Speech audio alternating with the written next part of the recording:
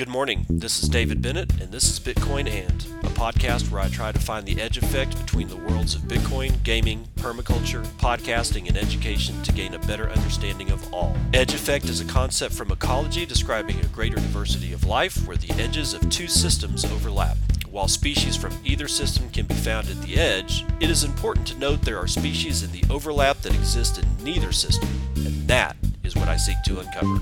So join me in discovering the variety of things being created as Bitcoin rubs up against other systems.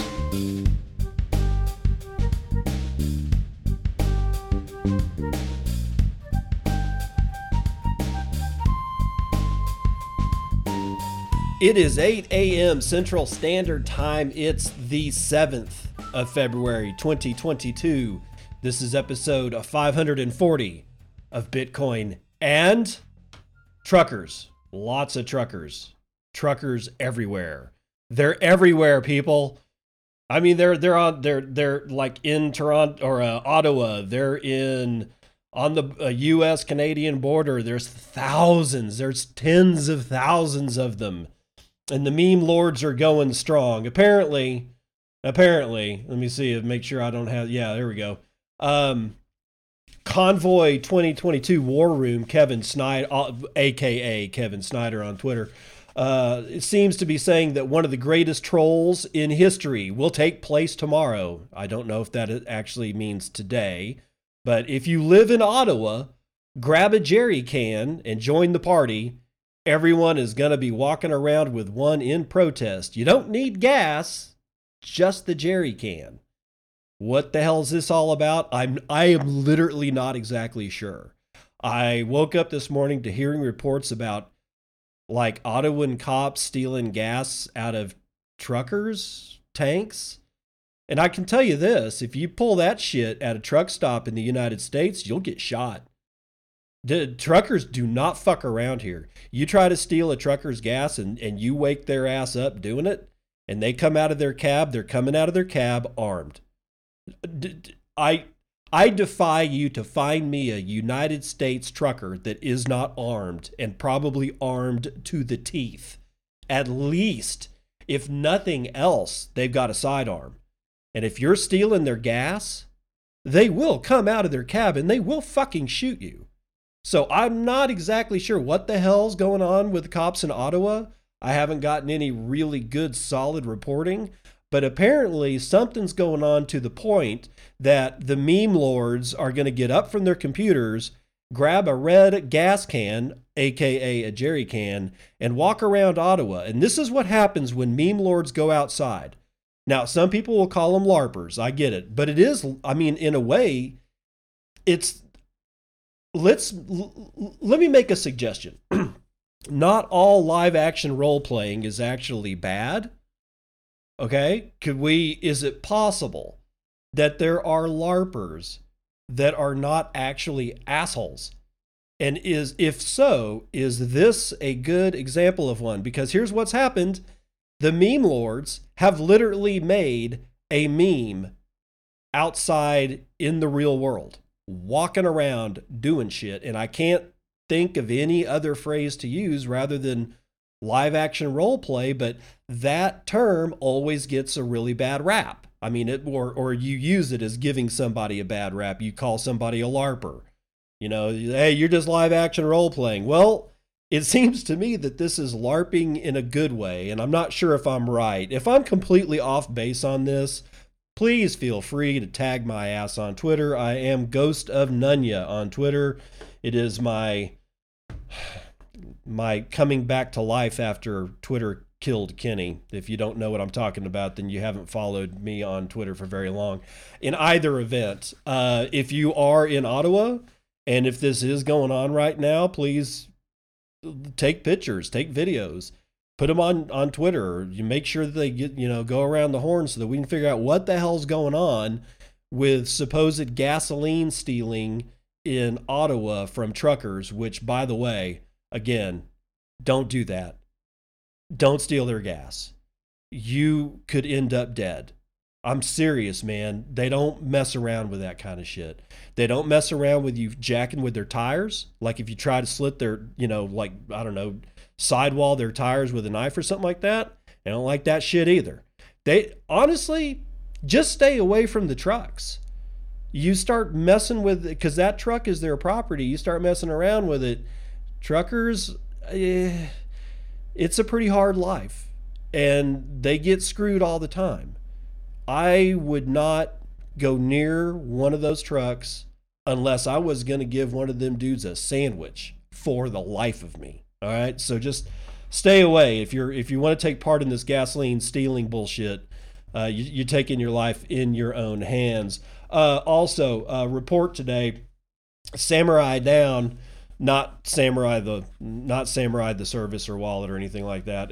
No. Samurai, my good friend, used to be a Nakadai Mon, I think is what it was, and he got his Twitter account pulled. He apparently is now the spirit of a fallen samurai. You can follow him again on his new account at Spirit of Nakadai. That's Spirit of, like you would imagine, all one word, Nakadai. Nakadai, I guess is how you pronounce it. Maybe it's Nakadai. I don't know. But it's Spirit of Nakadai on Twitter. Please give him a follow. Get his account back up to where it was, because he was always a good follow as Nakadai Mon. Let's see. Okay, let's get into the news here. Venezuelans reportedly hit by new Bitcoin tax of up to 20%. Oh, joy. Helen Parts has it for Cointelegraph. The Venezuelan government has approved a new tax bill aiming to collect up to 20% in taxes from cryptocurrency transactions, according to local reports. Okay, that's on a transaction. I'm assuming that that's not just trading. That's actually like, I don't know, buying something off of a cart on the street if they're taking Bitcoin. The Venezuela's National Assembly held a second discussion session on Thursday for a new draft bill targeting taxes on large financial transactions in cryptocurrencies like Bitcoin. The Venezuelan government reportedly approved the draft bill last Thursday, requiring local firms and individuals to pay up to 20% for operations carried out in cryptocurrencies as well as foreign currencies such as the United States dollar. Filed on January the 20th, the draft law aims to collect between 2 and 20% from transactions in any currencies other than those issued by the Bolivarian Republic of Venezuela, or the Venezuelan Bolivar and the country's oil-backed cryptocurrency, El Petro. Venezuela's not going to make it, dude. The initiative aims to incentivize the use of the national currency, which reportedly lost over 70% in value last year alone and shed nearly all its value over the past decade. It is necessary to guarantee treatment at least equal to or more favorable to payments and transactions made in the national currency or in cryptocurrencies or crypto assets issued by the Bolivarian Republic of Venezuela versus payments made in a foreign currency, the bill reads. Yeah, you guys are just not going to make it at all, as previously reported by Cointelegraph. Bitcoin adoption has been skyrocketing in Venezuela in recent years, with many thousands of local businesses starting to move into cryptocurrency to survive hyperinflation. In October 2021, a major international airport in Venezuela was preparing to start accepting cryptocurrencies like Bitcoin as payments for tickets and other services. So, yeah, this is Venezuela. They introduced the Petro. If you don't remember, this is Maduro's regime, one of the shittiest regimes on the face of the planet, and they are running scared. And here's what's funny about it. Honestly, they don't have enough manpower to back this shit up. Will they catch somebody? Yes. Will they make an example of them? Yes. Will it scare some other people into not doing it because they don't want to be thrown in jail or tortured or whatever happens down there? Yes. Will it stop it? No. Will adoption continue to grow? Yes. It's just an inevitability. This is what happens when you suppress a group of people for so long. This is exactly what happens. You're going to get civil disobedience. You're going to get people using other people's money other than your own because you've debased it to the point that it's virtually worthless. And in very extreme cases, you get full-blown violent street revolutions, such as, oh, I don't know, France in the 1700s. All right, this shit happens. And it just amazes me that governments around the world at one point or another don't have a meeting with each other saying, shit, dude, we're getting real close to violent revolutions in the street. Do we really want to do what you're proposing? Because we're a little concerned that that might push the populace right over the edge. Well, this is what's happening in Venezuela. I don't know if they're going to go into like full-blown riots or violent revolution, but what's not going to stop is the adoption of Bitcoin, because nobody's going to use the Petro. Nobody does use the Petro. The Bolivar is pure garbage. What do you expect them to do? Of course they're going to do this. Of course they're going to do it. Of course they are going to do it. Unless you're writing for The Economist, the magazine, or the publication, or whatever the hell you want to call it. They put out, oh my God, they put out a tweet that just caused them to self-immolate, which means set yourself on fire. The Economist yesterday at 8:44 a.m. Or actually, no, this was on Saturday. Yeah, 8:44 a.m., February the 5th. And they say this: as long as Bitcoin and its ilk are decentralized, the ability of far-right groups to use them will remain. Well, Economist, that's the whole point. And it ain't just the far right that can use them. It's anyone.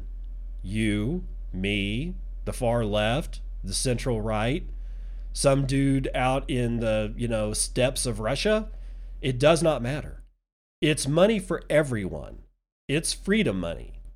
And if you don't like it, well, I'm sorry, but dude, these guys are getting savaged. I mean, absolutely savaged in the comments. Almost every comment that I see, or at least saw when about an hour, 2 hours to about, to the almost a full day after this tweet was tweeted out, almost every single comment, which are not, or reply to the tweet, which were not kind, ratioed the original tweet from The Economist. It's the most embarrassing thing I've ever seen. They are literally getting ratioed into oblivion on this tweet. As well they should. Why? You want to read the article?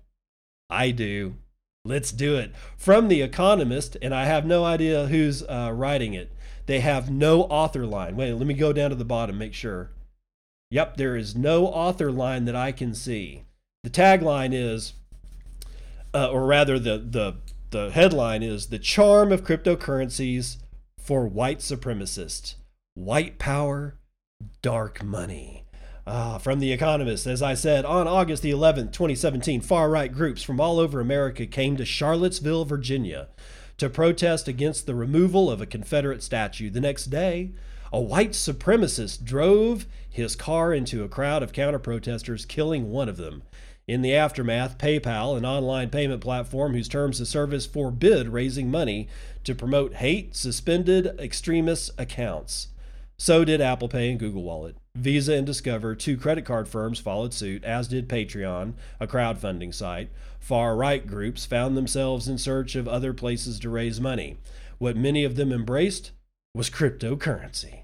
The Southern Poverty Law Center, an advocacy group, oh, God, you spelt terror organization wrong. Anyway, they've identified over 600 cryptocurrency addresses used by members of the far right. They include ones associated with Andrew Anglin, publisher of a neo-Nazi website, The Daily Stormer, Andrew Auernheimer, a white supremacist hacker, and Don Black, founders of a white power online forum. They advertise their wallets on their websites and social media, asking for donations. And they get them. Oh, the horror. Stefan Molyneux, a far-right podcaster who was ousted from YouTube, has received over $1.67 million in Bitcoin. Mr. Anglin has reportedly received over 100 Bitcoin, or $3.8 million. About 16% of Americans hold or trade crypto. But the authors of an SPLC report published in December struggled to find a prominent American far-right figure without a cryptocurrency presence. Tim Squirrel of the Institute for Strategic Dialogue, a think tank, concerned with extremism, believes much of this has to do with deplatforming efforts. You think? Really? Oh my God. I would have never thought in a million years that this could be a result of people being deplatformed from everything under the sun. Be that as it may. Continuing. The cryptocurrencies can be used by all appeals to those who cast out or to those cast out by payment platforms. But Bitcoin was not a panacea for far-right groups because any transaction on the Bitcoin blockchain is public and transparent. Researchers were, for a long time, able to monitor individuals' dealings once an anonymous wallet had been identified as belonging to a radical right group. Neo-Nazi BTC Tracker, a Twitter account created by John Bambanek, a crypto threat expert, chronicled transactions in real time for 3 years. Technological advances in crypto have made privacy tokens like Monero, which hide transactions, possible. These groups have probably flocked to them. The wider crypto scene is often imbued with an anti-establishment spirit. Perish the thought. Its fans proclaim that decentralized blockchains will revolutionize finance. This idea appeals to libertarians or those who distrust the traditional banking system, but it also appeals to anti-Semites. This is The Economist. This is one of the most celebrated rags ever when it comes to the economy, economics, legacy financial shit. Anti-Semitism? How in the fuck does this get in here? Holy shit. Those who believe banks hold too much power because they fear Jewish control over business will be seduced by the idea of an independent or decentralized financial system. Cryptocurrency can therefore be both a useful funding tool and seen as a revolutionary technology which distances people and their money from, quote, elites and banksters, end quote. The idea extends into other industries such as tech that have tried to quash white supremacists from using their platforms. Quote, one of the dreams of the far right is not just a blockchain cryptocurrency, but a decentralized future where they don't have to rely on mainstream structures, says Mr. Squirrel. They want blockchain blogging websites, blockchain streaming websites to escape the deplatforming. Others' angst is grist to their mill. Quote, breathless, pearl-clutching exposés about powerless political dissidents using cryptocurrencies are transparent smear campaigns by hirelings of the political and economic establishment that fears the erosion of its power, says Greg Johnson, author of the White Nationalist Manifesto. As long as Bitcoin and its ilk are decentralized, the ability of far-right groups to use them will remain. Intermediaries, exchanges such as Coinbase and Binance are another matter. But crypto still has plenty of disadvantages that may stymie extremist adopters. In May 2021, Monero reached $480. It now stands at $150. Bitcoin has shed 40% of its value since November. That's the end of the article. They end it with, oh, look how the price has gone down. Are you kidding me? This is the argument that a storied and celebrated publication such as The Economist can come up with? This is it? Dude, if this is your argument, you are in fucking trouble. You're not going to make it. The Economist is not going to make it, ladies and gentlemen. They are not. So I think the tide is turning here. It's going to be fun to watch. I'll guarantee you that. I want to see a bunch of red jerry cans walking around Ottawa. That's what I want to see. Now, Bitcoin Magazine's Mike Hobart and Tyler Bain writing, addressing more Bitcoin energy FUD by showing the mirror. During the House hearing on crypto's energy use and impact, there was a point of opposition provided in the manner of number of jobs per unit of electricity consumed. I'm not nonplussed by the question. I think there's a fair question to ask relative to our understanding of where our energy is going, somewhere in there, and maybe there is some validity to comparing it to our employment figures. I don't know. But to gain a bearing of understanding around this kind of thinking, I wanted to look to compare the energy consumption of one of our favorite companies here in the United States. I chose to look at Microsoft. On some quick napkin math, I looked at Microsoft's 2019 employment numbers, 144,000. As I could only find data on their energy consumption from 2019, 2019's total energy use, thanks to Microsoft's 2019 Environmental Sustainability Data fact sheet, comes in at just over 9.2 million megawatt hours, which is 9,200 gigawatt hours, or 9.2 terawatt hours. Before we attempt to look into the energy consumption and moralization conversation, a quick input from the American Geosciences Institute.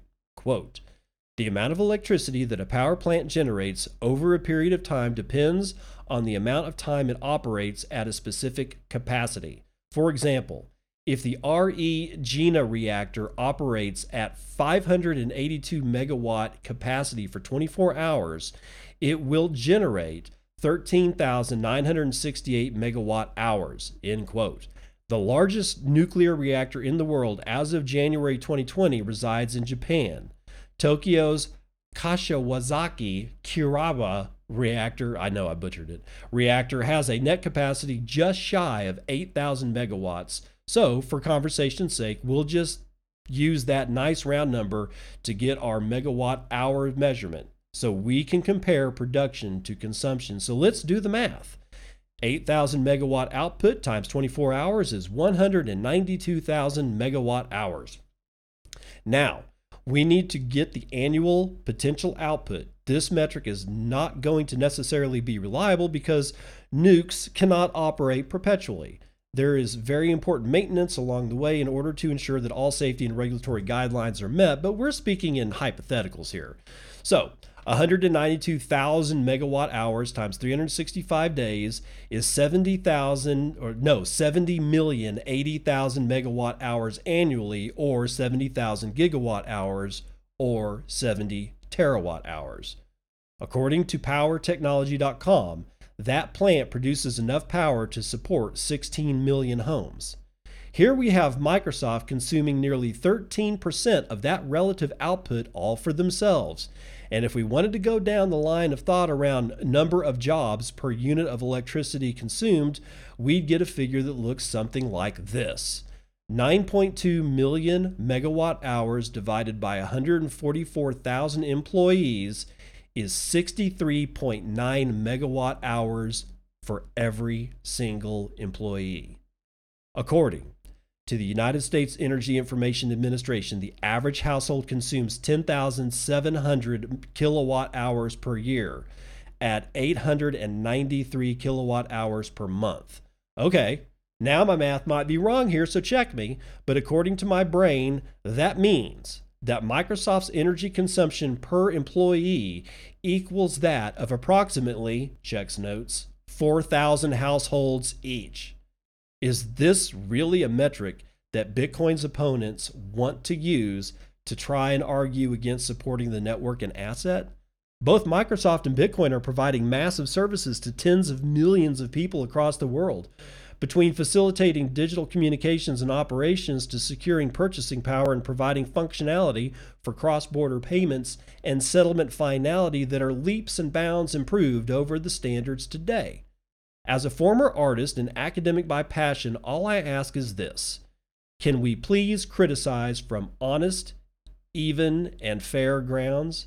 Can Bitcoin's opponents throw hypocrisy and ignorance out the window? Okay, that's the end of the article. So let's look at these two questions. Can we please criticize from honest, even, and fair grounds? No, because it's impossible for these people to do so. They're never, ever going to capitulate. They're going to die on that hill. So no, the answer to your first question is absolutely not. They will never criticize from honest, even, or fair grounds. Second question, can Bitcoin's opponents throw hypocrisy and ignorance out the window? How? Their ignorance will never change. They don't have time to get educated about shit. They're too worried about their next contract negotiation. And second of all, hypocrisy, dude, they live and breathe hypocrisy. That is the only way they can get their message across, is through hypocrisy, by being hypocritical. Because the more outlandish you sound and the more times you repeat it, the more eyeballs are drawn to you, which is one of the reasons why my podcast doesn't have millions, hundreds of thousands or even tens of thousands of listeners. Because I don't do shit like this. I just don't. I fuck up. I make some serious mistakes, but God knows at least they're honest. But good guys never win. And this is why. You have to literally be dishonest. You have to be unfair. You have to be uneven. You have to be hypocritical. And you have to thrive on fucking ignorance to survive, apparently, or not survive, but to thrive in the media world that we're used to today. You can't be any of those things. You can't, or any of the opposites of those things. You have to be a bad person. And you have to, even if you're a good person at heart, you got to throw that shit out of the window the second that you walk onto the floor of whatever media corporation you're working for. This is never going to change. The only thing that's going to change is more good people doing the stuff that, writing news, starting newsletters, starting a podcast, starting a YouTube channel. It's up to us to educate everybody else because they have been lacking in getting educated by anything for so long. They think what they're getting is an education. I tweeted out today and I included Brandon Quittam's name in it. Education is the keystone species.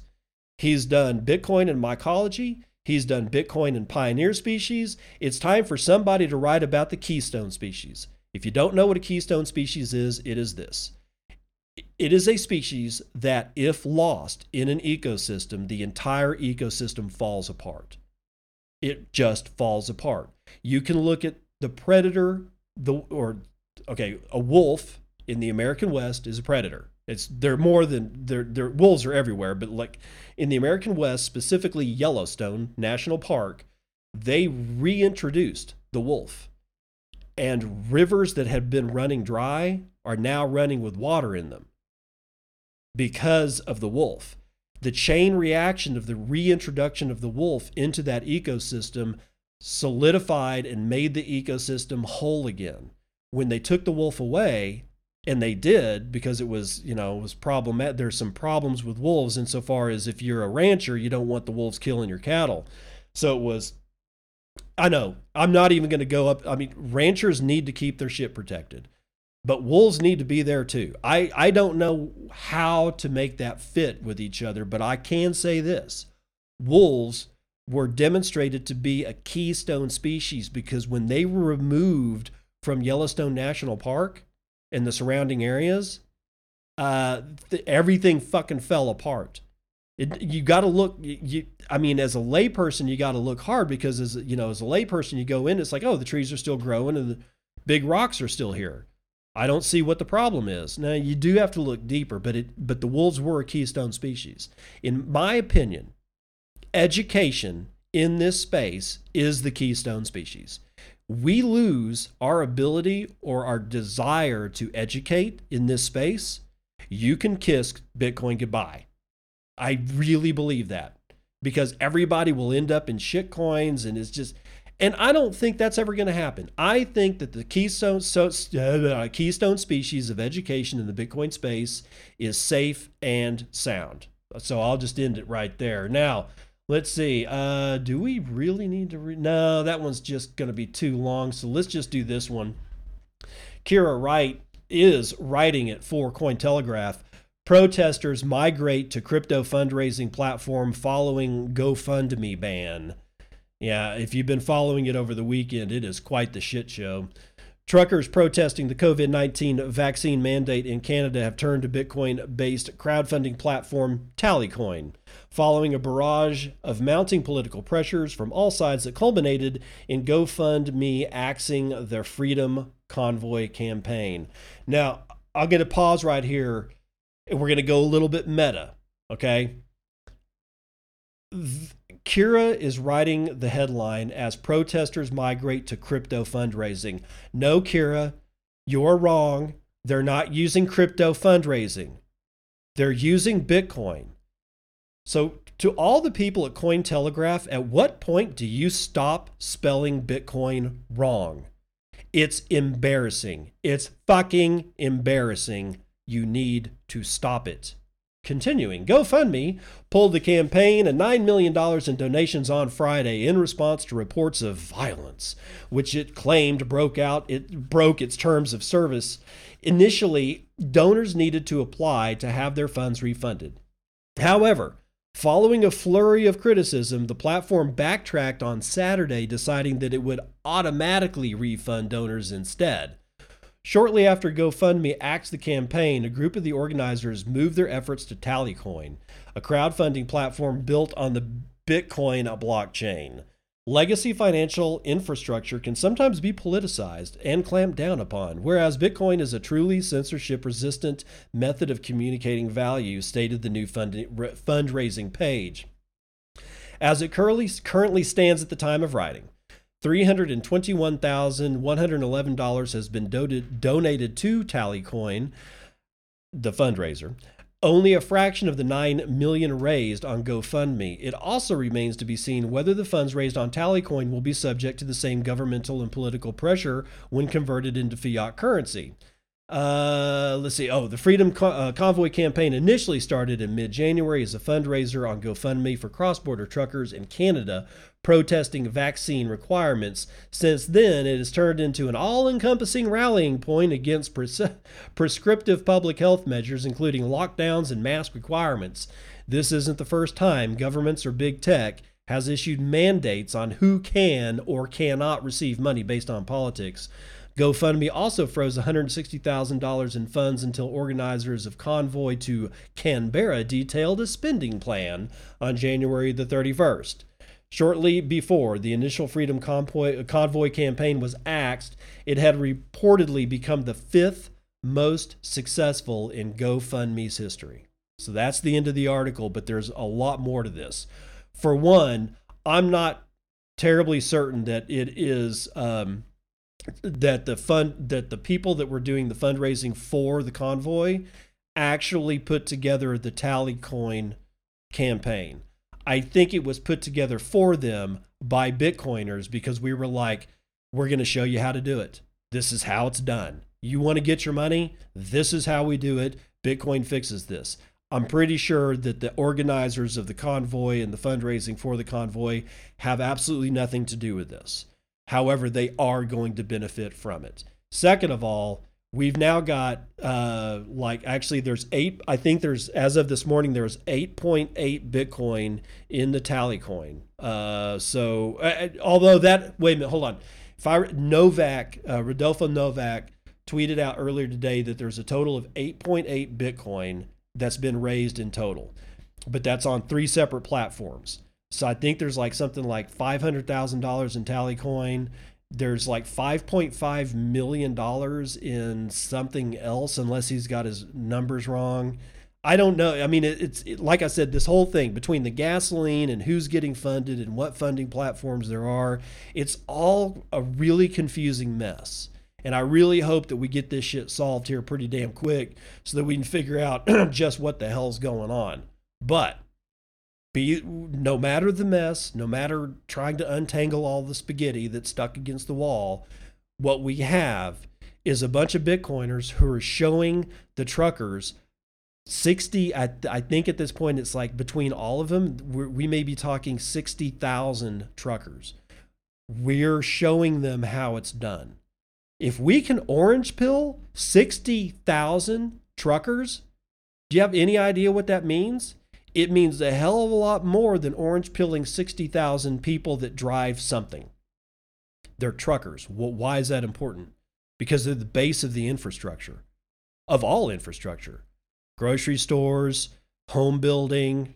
Home building, how home building? Unless somebody got it with a semi is dragging the wood to your fucking house lot, you ain't building no house. Unless somebody's trucking all the bricks to your building, you're not facing that building. Unless somebody is going to put a whole bunch of steel beams and truck that shit to your building site, you have no building.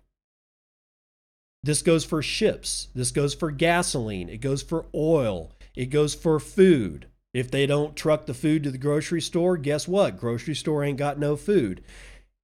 I know that many I know that many people believe that food comes from a grocery store. It does not.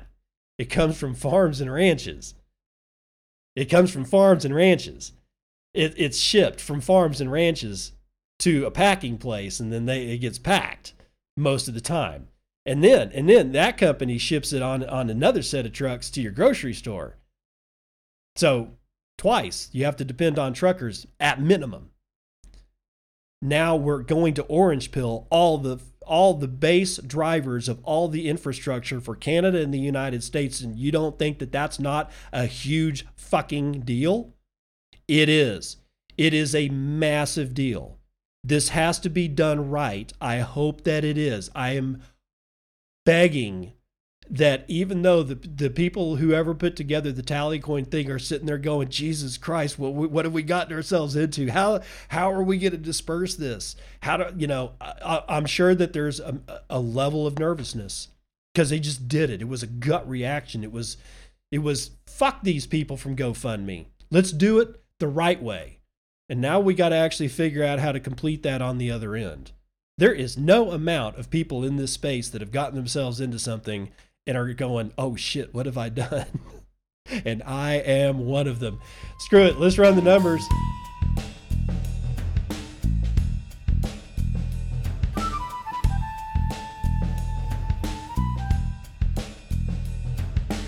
CNBC, futures and commodities. Oil down, but not all that much. 1% down for West Texas Intermediate to $91.35. Down 0.62% for Brent North Sea to $92.73. Natural gas is taking it on the chin, or it's a kick in the crotch, depending. 6.25% to the downside to $4.28. Gasoline is slightly up, 0.13% to the upside, $2.68 a gallon. Gold and silver doing well. Gold up 0.41 to $1,815. Silver, though, making a good move, 1.71% to the upside, $22.86. Platinum is down over a point. Copper is down a half point, and palladium is down well over 2 points, 2.75 points to be exact. Agricultural futures are kind of rocking a little bit. We got wheat up 1%. Soybeans are up 1.5%. Corn is up 1.6%. The biggest loser today is going to be cotton, down 0.65%. Actually, that's a tie between corn and cotton. They're both corn. Sugar and cotton are both down. Indices, Dow futures up 0.1%. Actually, nope, this is live at this point. The markets are indeed open, I think. I'm not sure. I don't worry about it, because these numbers are going to change throughout the day anyway. All the stuff that I told you about before, that shit actually ends up being fairly stable.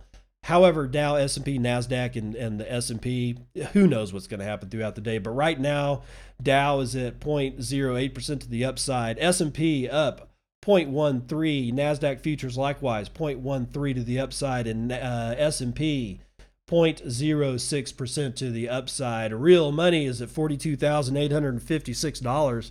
235 just flipped over. 235,000 transactions performed in the last 24 hours. That's still well down below 12,000 transactions per hour that I want. We're standing at 9,791 every hour. A mere 500,000 BTC have been sent in that 24-hour period. That's 21,100 BTC every hour on the hour, with an average transaction value of 2.16 BTC, a median transaction value of 0.012 BTC, or about $500. Block times are very close to stable at 10 minutes and 4 seconds. 0.079 BTC taken in fees on a per block basis, 11.15 BTC taken overall in fees in 24 hours. With a 14.95% rise in hash rate, we're at 200 or 200.36 exahashes per second. Your shitcoin indicator is Doge, 15.7 United States pennies. What does this teach us, ladies and gentlemen, boys and girls, Damen und Herren? Means nobody learns their lesson. They're still aping into shit like Doge. They're just not going to make it. Not going to make it. 12,790 transactions waiting on 6 blocks to clear. $816.8 billion of market cap is 6.86% of gold's entire market cap. And now we can get 23.8 ounces of shiny metal rocks with our one Bitcoin, of which there are 18,951,141.5. Yeah, try to do that, Federal Reserve. 3,432.6 of those are locked in the Lightning Network, valued at $148.3 million, being run over 19,989 nodes. Gentlemen and ladies, we are about to flip to 20,000 nodes that we can see. 85,733 payment channels, and 76.4% of all of it's being run over Tor. That's 11,565 Tor Lightning nodes that we can see, and that's going to do it for Vitals.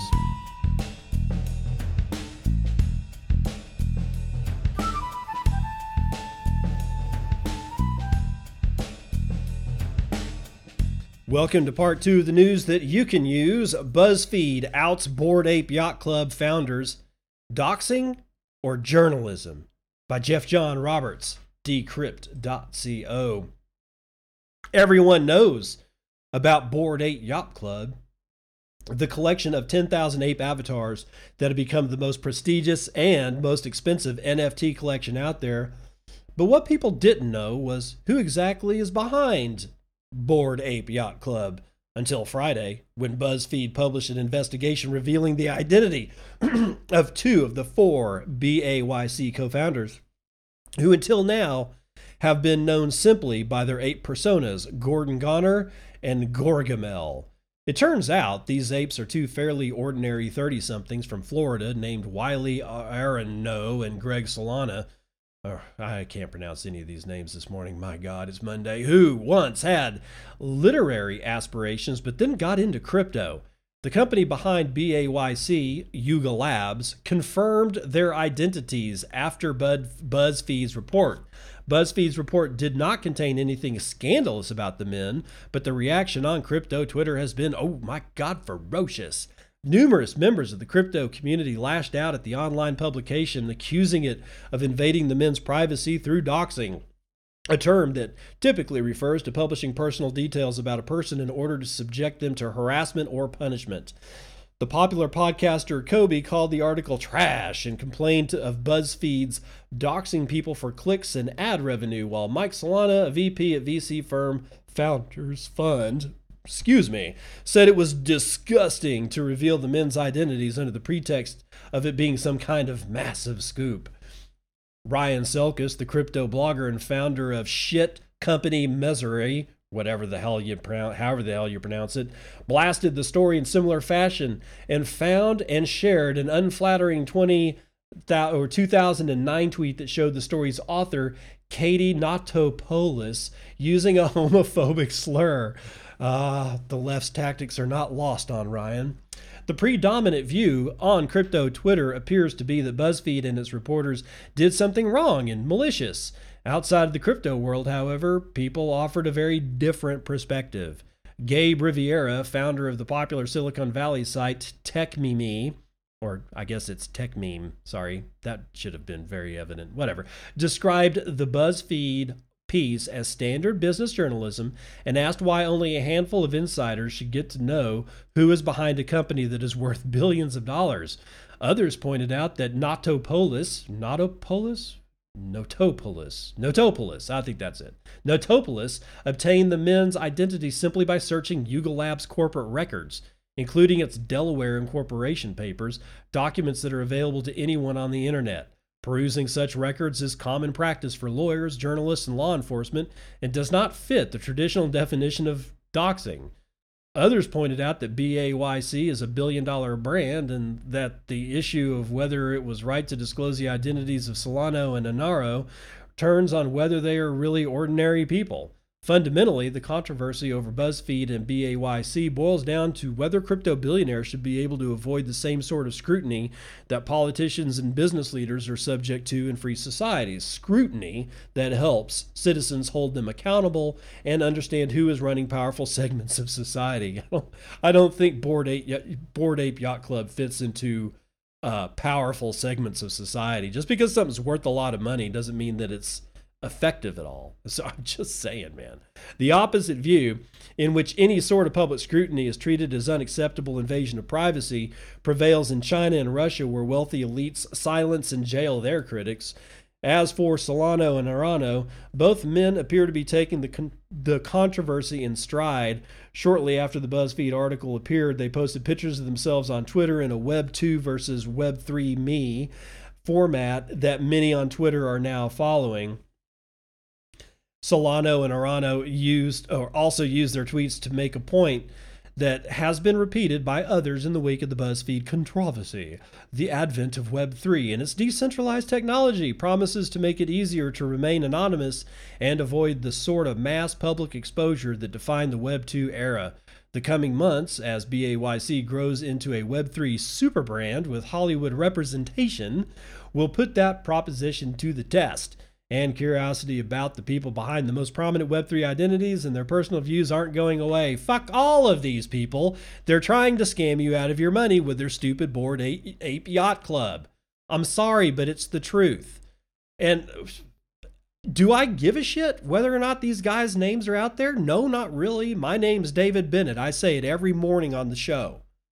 Everybody knows who I am. They also know that I live in the panhandle of Texas. And for those who don't know, that's in the United States of America. Doxing complete. If you're worth billions of dollars, what do you care?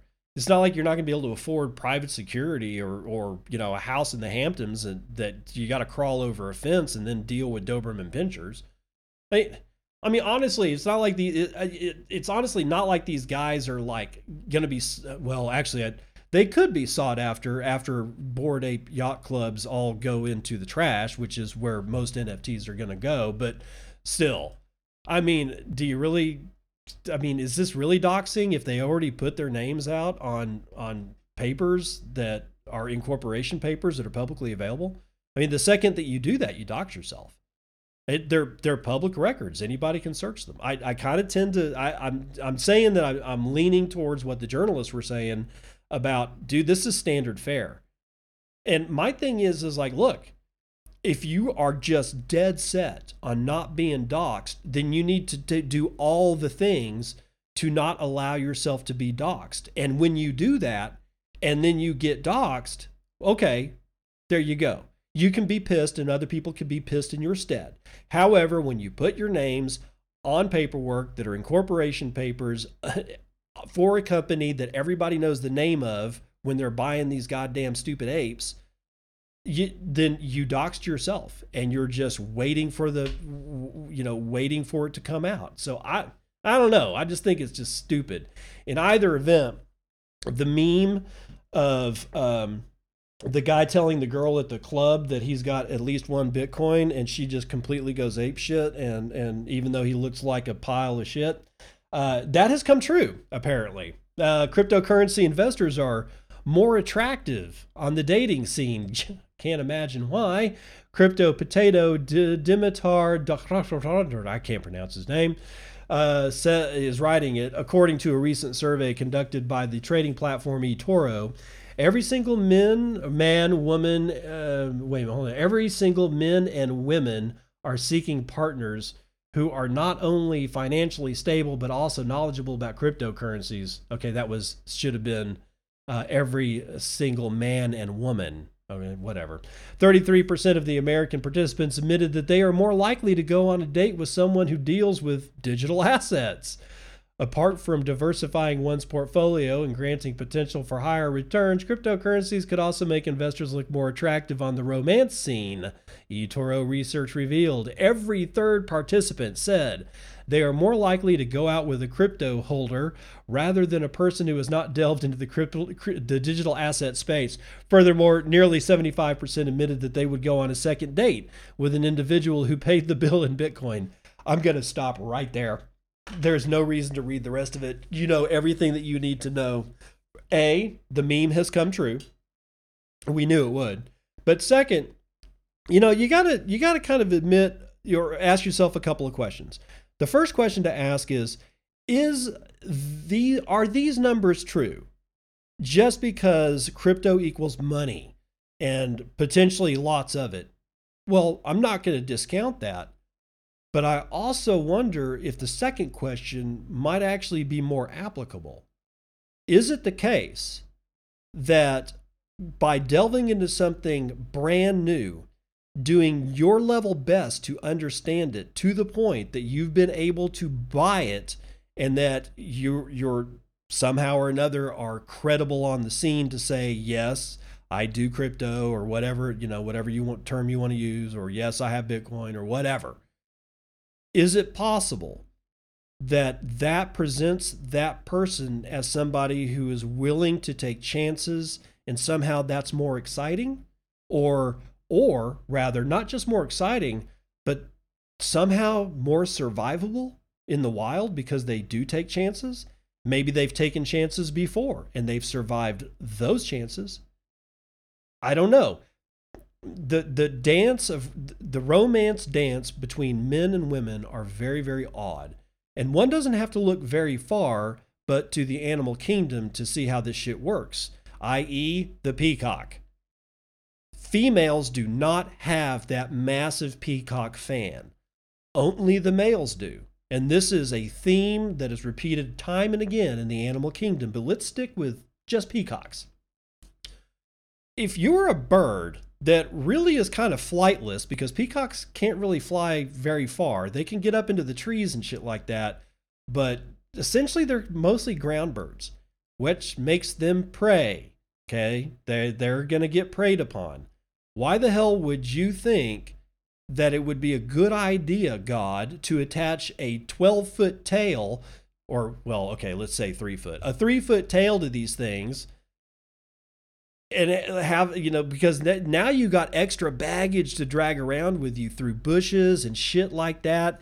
You're trying to escape lions and tigers and bears, oh my, and you've got 3 foot of this tail that you're dragging around with your ass, and you survive. That's why God put the tail on the fucking peacock, because the ones that are still alive apparently know how to survive, and that is sexy to the female peacock. So I wonder if the second question here is not actually the right one. It's not just that they may present wealth.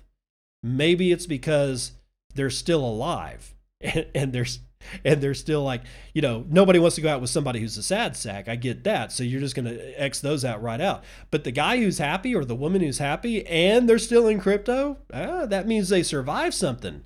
We've survived a lot. Us in Bitcoin have survived a shit ton. We keep surviving. We're never killed. We always come back for more. Twitter can delete us. We come back. We can take an 80% down draw on the price of Bitcoin. And what do? We meme our asses off. Of course we're attractive. Why? Because we survive. That's why. Now, the U.S. Treasury is targeting NFTs for potential high-value art money laundering. Oh, who could have seen this one coming? Apparently, Arijit Sarkar has, because he's writing it for Cointelegraph. The United States Department of the Treasury released a study on the high-value art market, highlighting the potential in the non-fungible token space to conduct illicit money laundering or terror financing operations. You've made it big time when you're being called a terrorist financing organization. The Treasury's study of the facilitation of money laundering and terror finance through the trade in works of art. That's, oh my God, that's the name of the study. This is how they name their shit at the Treasury. Study of the facilitation of money laundering and terror finance through the trade in works of art. That study suggested that the increasing use of art as an investment or financial asset could make the high-value art trades vulnerable, my God, to money laundering. What do you think art trade is now, assholes? It's been going on for decades. We didn't need NFTs to talk about this. Quote, the emerging online art market may present few risks depending on the structure and incentives of certain activity in this sector of the market, i.e. the purchase of NFTs, digital units on an underlying blockchain that can represent ownership of a digital work of art, end quote. The study underlines the importance of NFTs in representing ownership of the digital and physical property that is managed and controlled via smart contracts and digital wallets. The Treasury also points out that the price of NFTs is determined by the buyer and seller and not the market, nor right-click save. Sorry, that was me. Quote, according to the U.S. authorities, In the first 3 months of 2021, the market for NFTs generated a record $1.5 billion in trading and grew 2,627% over the previous quarter, end quote. However, the NFT market in 2020 alone was valued at more than $20 billion. The United States Treasury suggested a possibility where criminals can purchase NFTs with illicit funds and resold to an unwary collector who would compensate the criminal with clean funds not tied to a prior crime. End quote. NFTs can also be sold via peer-to-peer sales, which bypasses the need for an intermediary or recording the transaction over the public ledger, while underscoring the various money laundering vulnerabilities made possible by the NFT ecosystem. The Treasury concluded, quote, moreover, the traditional industry participants, such as art auction houses or galleries, may not have the technical understanding of distributed ledger technology required to practice effective customer identification and verification in this space, end quote. Brenda Gentry, a USAA mortgage underwriter turned crypto entrepreneur, recently shared how the cryptocurrency ecosystem offered her a fighting chance to overcome the generational curses of poverty. Gentry, aka Miss Crypto Mom, left her decade-long job as a banker to pursue a full-time career in crypto, as her initial investments from early 2020 confirmed the unprecedented opportunities offered by a crypto. Acknowledging the big learning curve into crypto, Gentry provides educational content through her website. Yeah, okay, I don't need any of that bullshit. I don't even know why that's here. And then they go on to a quote from her. So no. Although this does go back to education being the keystone species in the space. Still, though, I don't need her talking about crypto. So NFTs for laundering money. Oh, well, who would have guessed? I mean, honestly, how is this not going to happen? And honestly, how is the Treasury not going to prick its ears up at this shit? Now, the real question is, how come we haven't heard about any of this shit in the traditional art market, which is huge? It's ultra massive. You don't see it because if you're just a mere pleb, you're not getting invitations to the champagne black tie dinner at some art gallery across the street from the fucking Met in New York City to look at like a bucket of urine with a crucifix in it that's selling for $25 million. This shit happens. Why do you think bad art sells? They're fucking laundering money. That's what this shit has been about for decades. Art is like, some people buy art because they really like the piece. Honestly, most art is bought and sold to get rid of dirty money. That's just the way that it is. If you can't accept the truth, you don't need to be anywhere close to NFTs because you're probably going to get freaking hosed, man. Let's see. What else we got on deck? I'm not going to do that one. Ethereum name service nonprofit terminates Brantley Milligan's contract over tweets. If you don't know what Ethereum name service is, it's the .eth. When you ever see these guys like Vitalik, I think Vitalik is Vitalik.eth on Twitter. That's the Ethereum name service. They have terminated a person's contract because of his tweets. Oh, my decentralization by Liam J. Kelly out of Decrypt. The legal entity that leads development of the Web3, oh God, stop it, app, Ethereum name service, True Names Limited, has terminated Brantley Milligan's contract this morning. Milligan is the director of operations at ENS, a solution that turns complicated Ethereum addresses into easily readable .eth addresses.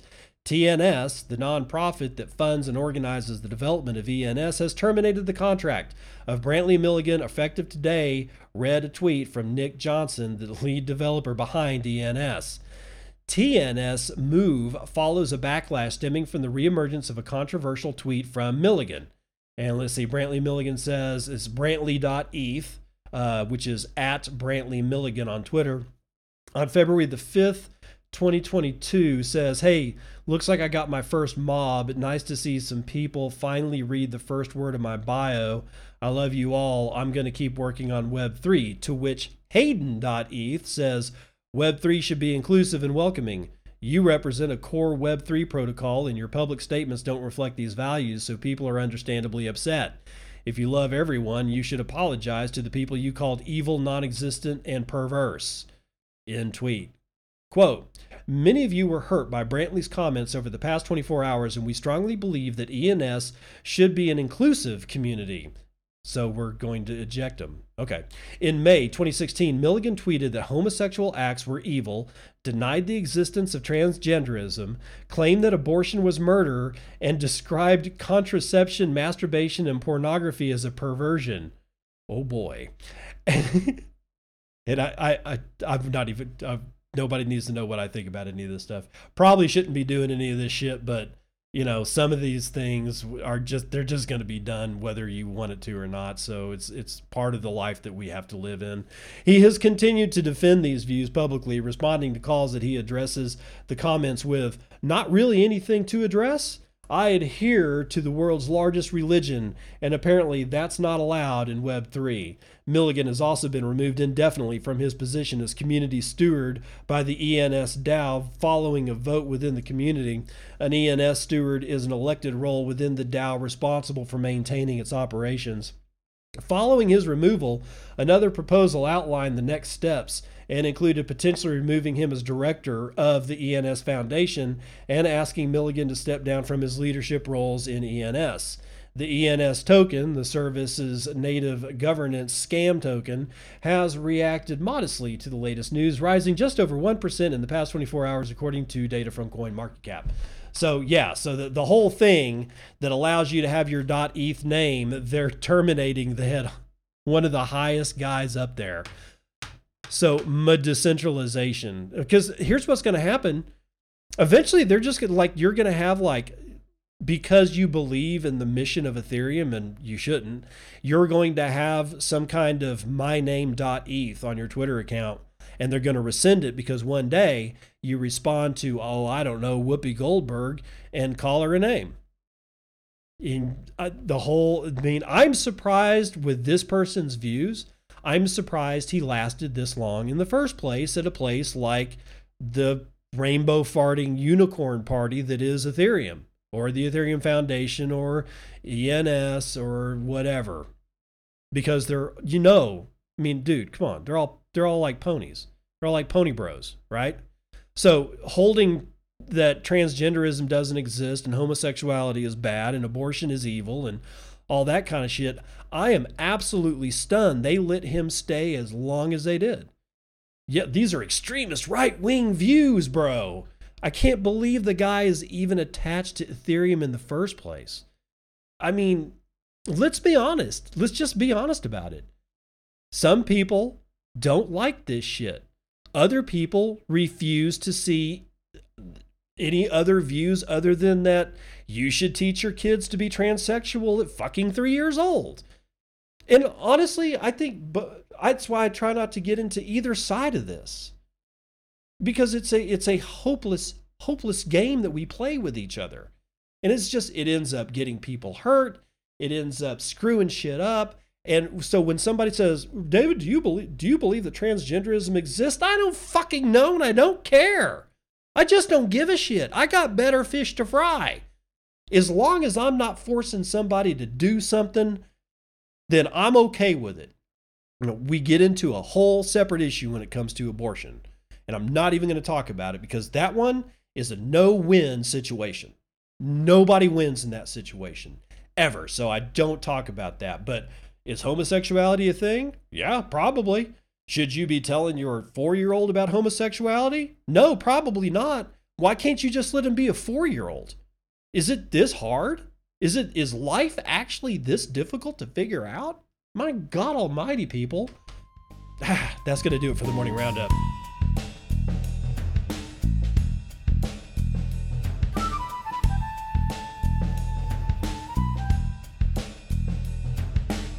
All right, we're running a little long, so I'm going to cut this one right here. Only to say, if you want to support me and the stuff that I do, please do it through Podcasting 2.0, Sphinx Chat app, or the Fountain app, or Breeze Wallet are my 3 favorites right now. There are many, many others that support Podcasting 2.0. If you don't know what it is, this is the time to learn while it's new, while it's young. You don't want to It's like if you wait to learn about podcasting 2.0 and what it does, it's like adopting a 15-year-old kid and you have no idea what the history of that child is. You're in for a rough ride. It's not that it shouldn't be done. Adoption is good because kids need a home. But adopting one at 15, you got 15 years of history to try to unfurl. Don't be that adoptive parent with podcasting 2.0. Learn how to do it. Learn how to do it now. Learn what it means. Learn how it works. Adam Curry is the man behind that shit. He is at Adam Curry, Curry, on Twitter. Follow Adam Curry, and you will learn as much as you need to know about podcasting 2.0 because he will point you to all the places that you need to go to learn about it. Essentially, what it does is it allows you to stream me Satoshis while I stream you these dulcet tones from the Bitcoin and podcast. And because of that, I get value. Hopefully, you're getting value, and we're making that trade. This is important because this is not the only place that value for value transfers are going to occur. Do you consume media? What kinds? How many? Do you read books online? Do you have a subscription to like somebody else's podcast? Do you get a newsletter? Do you want to read articles? Do you watch movies? Do you listen to music? Do you, I don't know, want to watch people juggle cats on YouTube? That's all consumption of media. And all of it can now be done with you giving funding to the people that created, and those people that are creating are still able to create and bring you their creations. It is a value for value transfer, and it will stem to everything, including my favorite, software. That's right. If you don't want to pay $60 a month for the privilege of using Adobe Photoshop, and you didn't save your CS6 version, which you actually own and will always work, then yeah, go ahead, pay $60. But if you don't want to pay the $60 a month, one of these days, Adobe's going to get wise. And they're going to say, we'd get more people using Adobe products if instead of offering them like a subscription service at $60 a month, but they don't use Photoshop or the Adobe products all that often, what we should do is allow them to stream us Satoshis while we stream them an active license token. And when they stop streaming us Satoshis, their license token is turned off and everything on their Adobe Photoshop basically goes gray. And they can't use it anymore, which I know is that statement being said about a company like Adobe is scary. I get it, but we've got to move on. I'm just saying, if I can stream them Satoshis for the 15 minutes that I need to use Adobe Photoshop and I have no other choices, then I would actually do that. Or conversely, if I stop using the product and walk away from it, and I don't have like a mouse movement that my wallet detects in, let's say I set it for like 30 seconds, then all of a sudden the streaming stops, and 30 seconds after that, or let's say 10 seconds, Adobe servers say your license token is no longer valid. This is going to be the way of the world, and it's coming in the next 5 to 10 years. And if you're not there and don't understand how this works, you're going to have to basically unfurl the history of a 15-year-old child, and nobody needs to be doing that shit. All right? I'm just saying, if you want to learn how to do this, the best way to do it is to learn by streaming me Satoshis through Fountain App or the Breeze Wallet or Sphinx Chat. And it doesn't matter what podcasting app you use. You don't have to set anything up. All you have to do is you get the podcasting app that supports 2.0, look for Bitcoin and podcast, and that's it. You just set your wallet to stream me 1 Satoshi a minute, every minute while you're playing my podcast, and that's it. You don't have to worry about my RSS feed. You don't have to worry about dick. It's easy. Learn how to do it right now, and it will become so easy in the future that you may actually make a living either doing your own podcasting 2.0 streaming or content creation or something like that, or maybe you just teach people how to use it because they waited 10 years to figure out what value for value trade means. With all that said, I'll see you on the other side. This has been Bitcoin and I'm your host, David Bennett. I hope you enjoyed today's episode and hope to see you again real soon. Have a great day.